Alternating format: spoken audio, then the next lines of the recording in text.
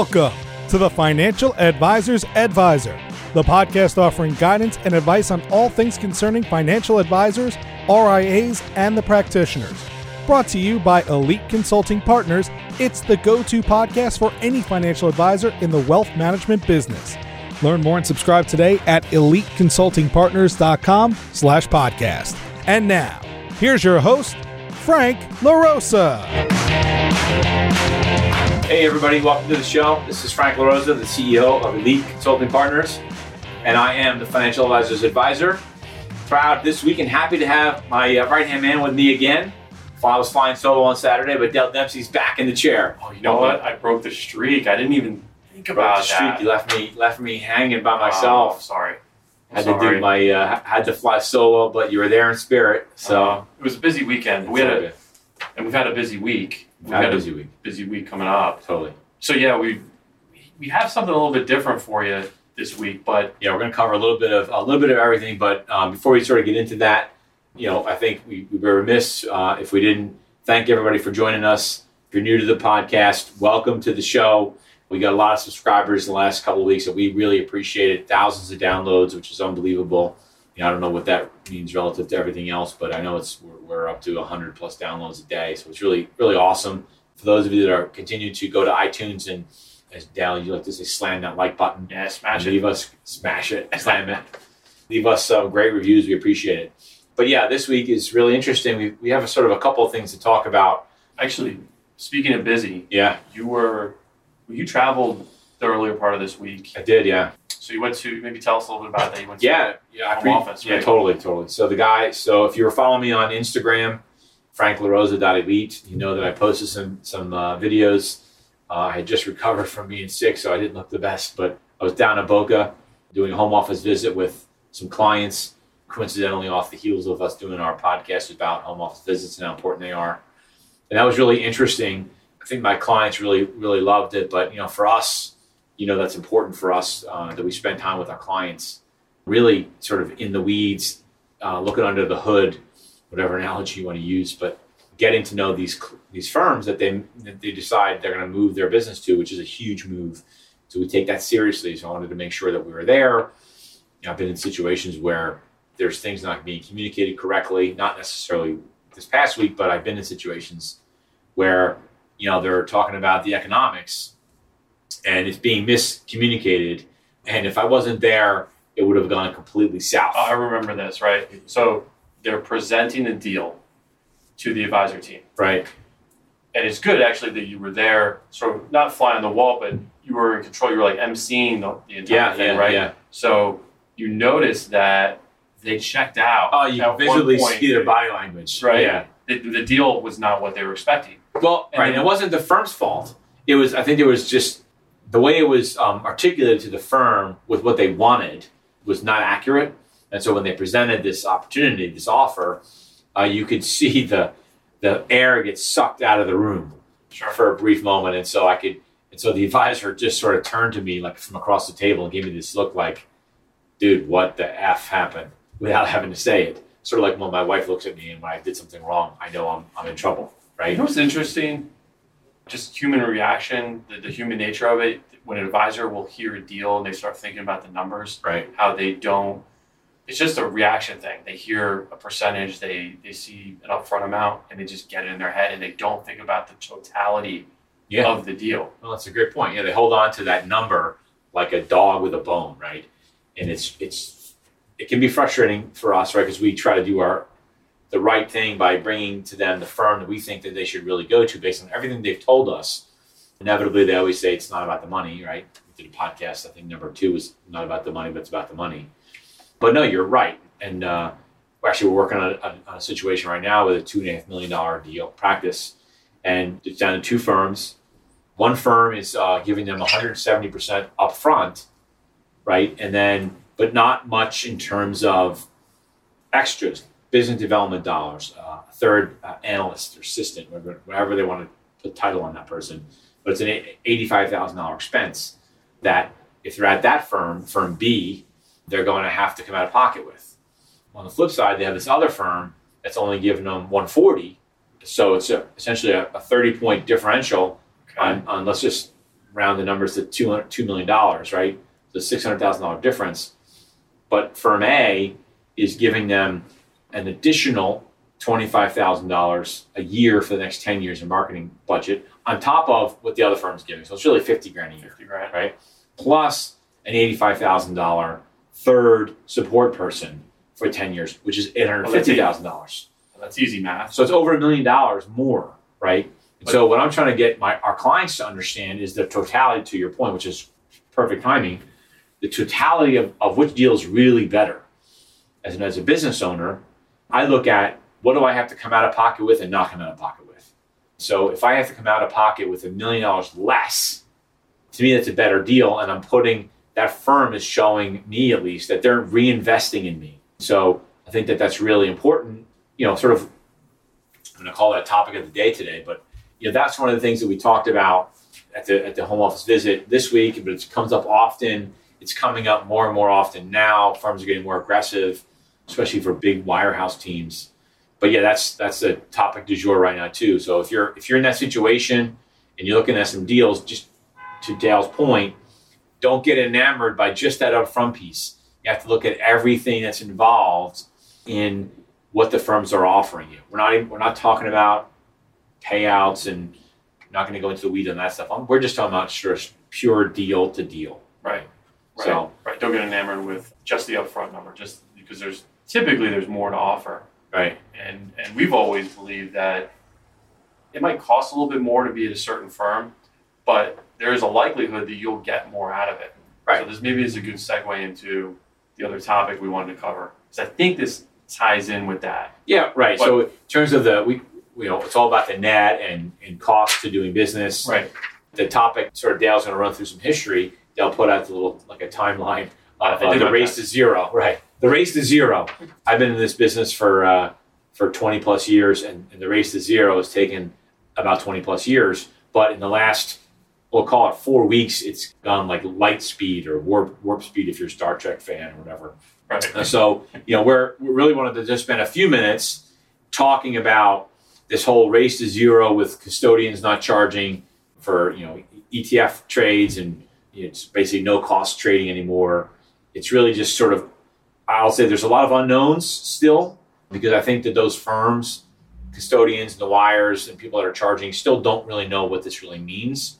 I think Schwab pulled the trigger on this thing, but it's something to be careful what you wish for. Time out. So this is what I came up with, and disclaimer, don't know if this is entirely accurate, but October 1st, Charles Schwab announces no more commissions. We're doing zero cost on the trades for clients, and this is just for, I believe it's individual equities and ETFs. Right.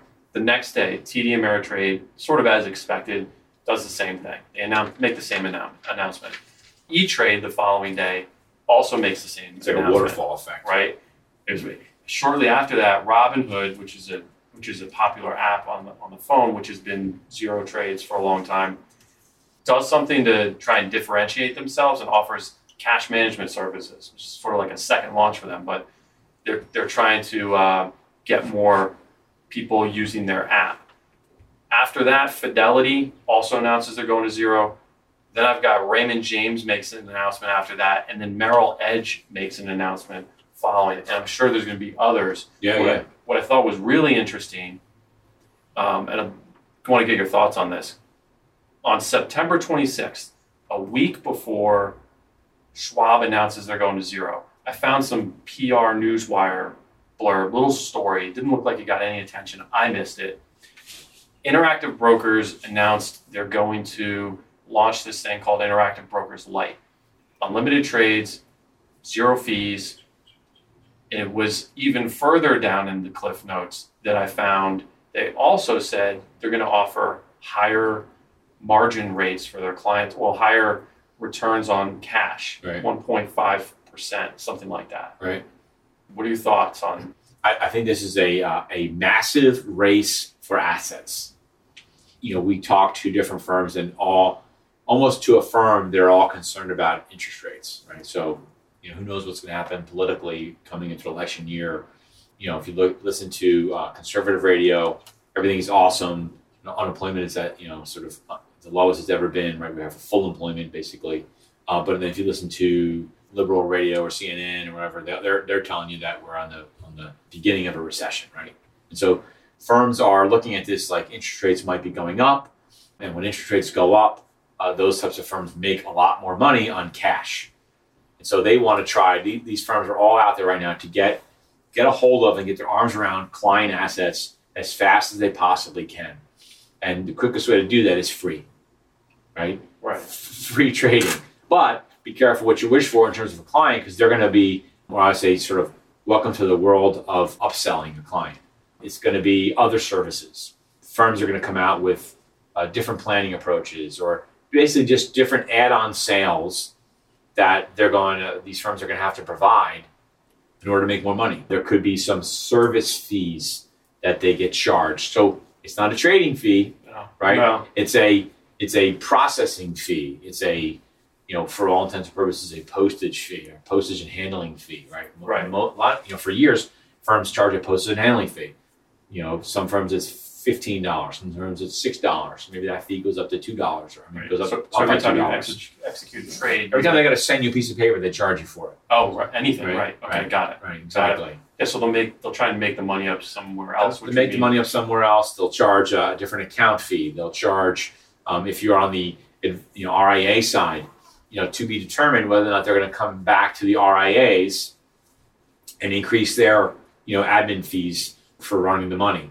What is interesting is that I think that the move for Schwab actually, to a degree, leveled the playing field within the custodial space, right? Because if you just take, there's some bigger players in there, but if you just take Pershing and Raymond James as an RIA custodian, right? They tended to be on the higher end of the trading costs, and Schwab was on the lowest end, and TD was on the lowest end.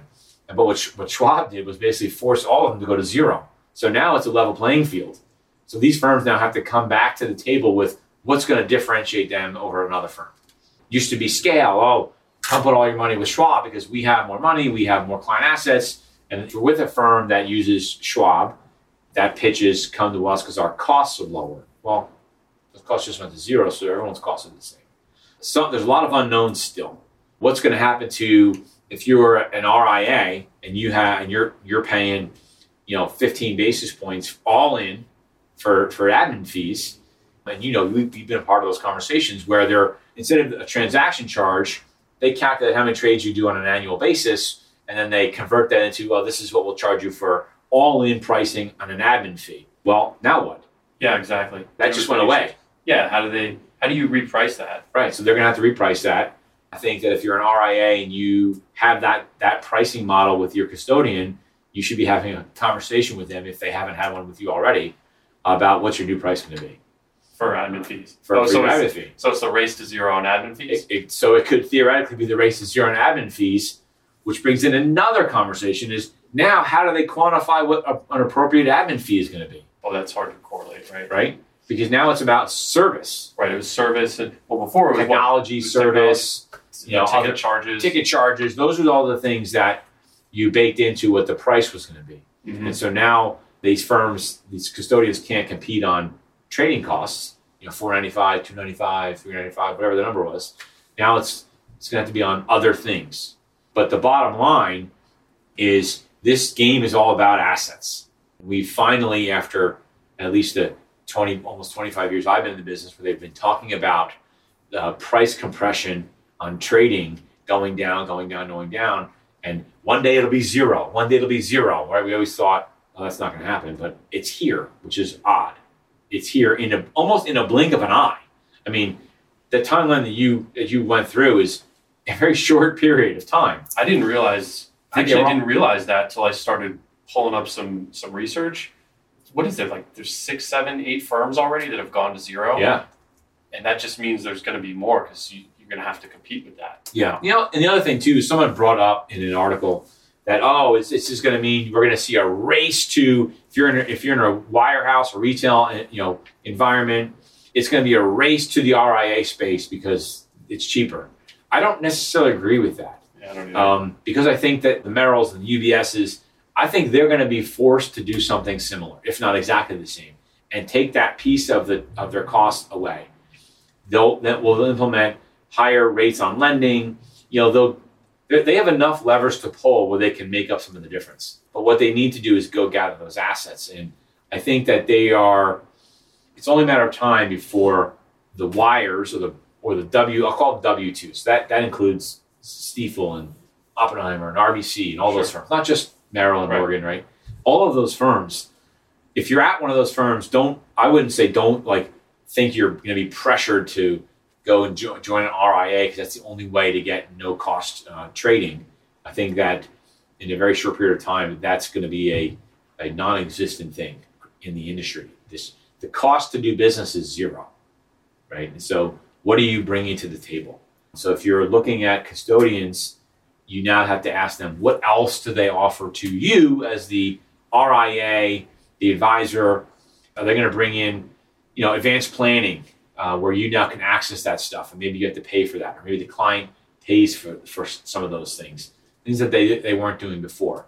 I think right now, as we speak, there are management teams in place, strategy teams in place at every single firm, and they are in backroom conferences trying to figure out what to do, because this race to zero is going to hit them. I would say this next quarter's earnings are going to get hammered. Yeah. So it's going to be interesting to see. I think this sort of took everybody by surprise. No one really expected it. It was sort of like you couldn't believe what you were reading. I know when I first read it, I was like, wait a minute, am I reading this the right way? Because it's been talked about forever. And then it happened. But look, we're always having these conversations. There's something always new coming up. I had a call today with the press talking about new firms coming into the market. I think there's always room for competition. I think that this is just leveling the cost playing field. We'll see where it goes. I'm definitely reading the news wires all the time now because curious to see what's next. Right. A lot getting disrupted, as I said before. Yeah. So we're keeping our eyes peeled for you guys, gals out there in need for some good resources and information. Yeah. If you're really concerned about something in particular and you want to have a confidential conversation, reach out to us. 856-316-4653 for Dale. I see. Well, thank you. Yeah, there you go. 856-316-4651 for Frank. There you go. Hit us up on my Instagram account, franklarosa.elite. Check out our website, eliteconsultingpartners.com/podcast. If you want to have a confidential conversation with us, just go to our website, give us a buzz, give us a call. We'll talk to you about anything and everything. But yeah, this is interesting times, a lot of stuff going on. I think firms are making decisions, getting in under the wire before the end of the year. So we're going to have a lot to talk about over the next couple of weeks. So stay tuned, and we'll talk to you soon. Take care. Bye-bye. You've been listening to the Financial Advisors Advisor Podcast, brought to you by Elite Consulting Partners, the leading experts in advisor transitions, succession planning, and broker-dealer and RIA M&A consulting. If you're looking for strategic advice or solutions on any of those topics within the financial services industry, or you just want to subscribe to the podcast, head on over to EliteConsultingPartners.com.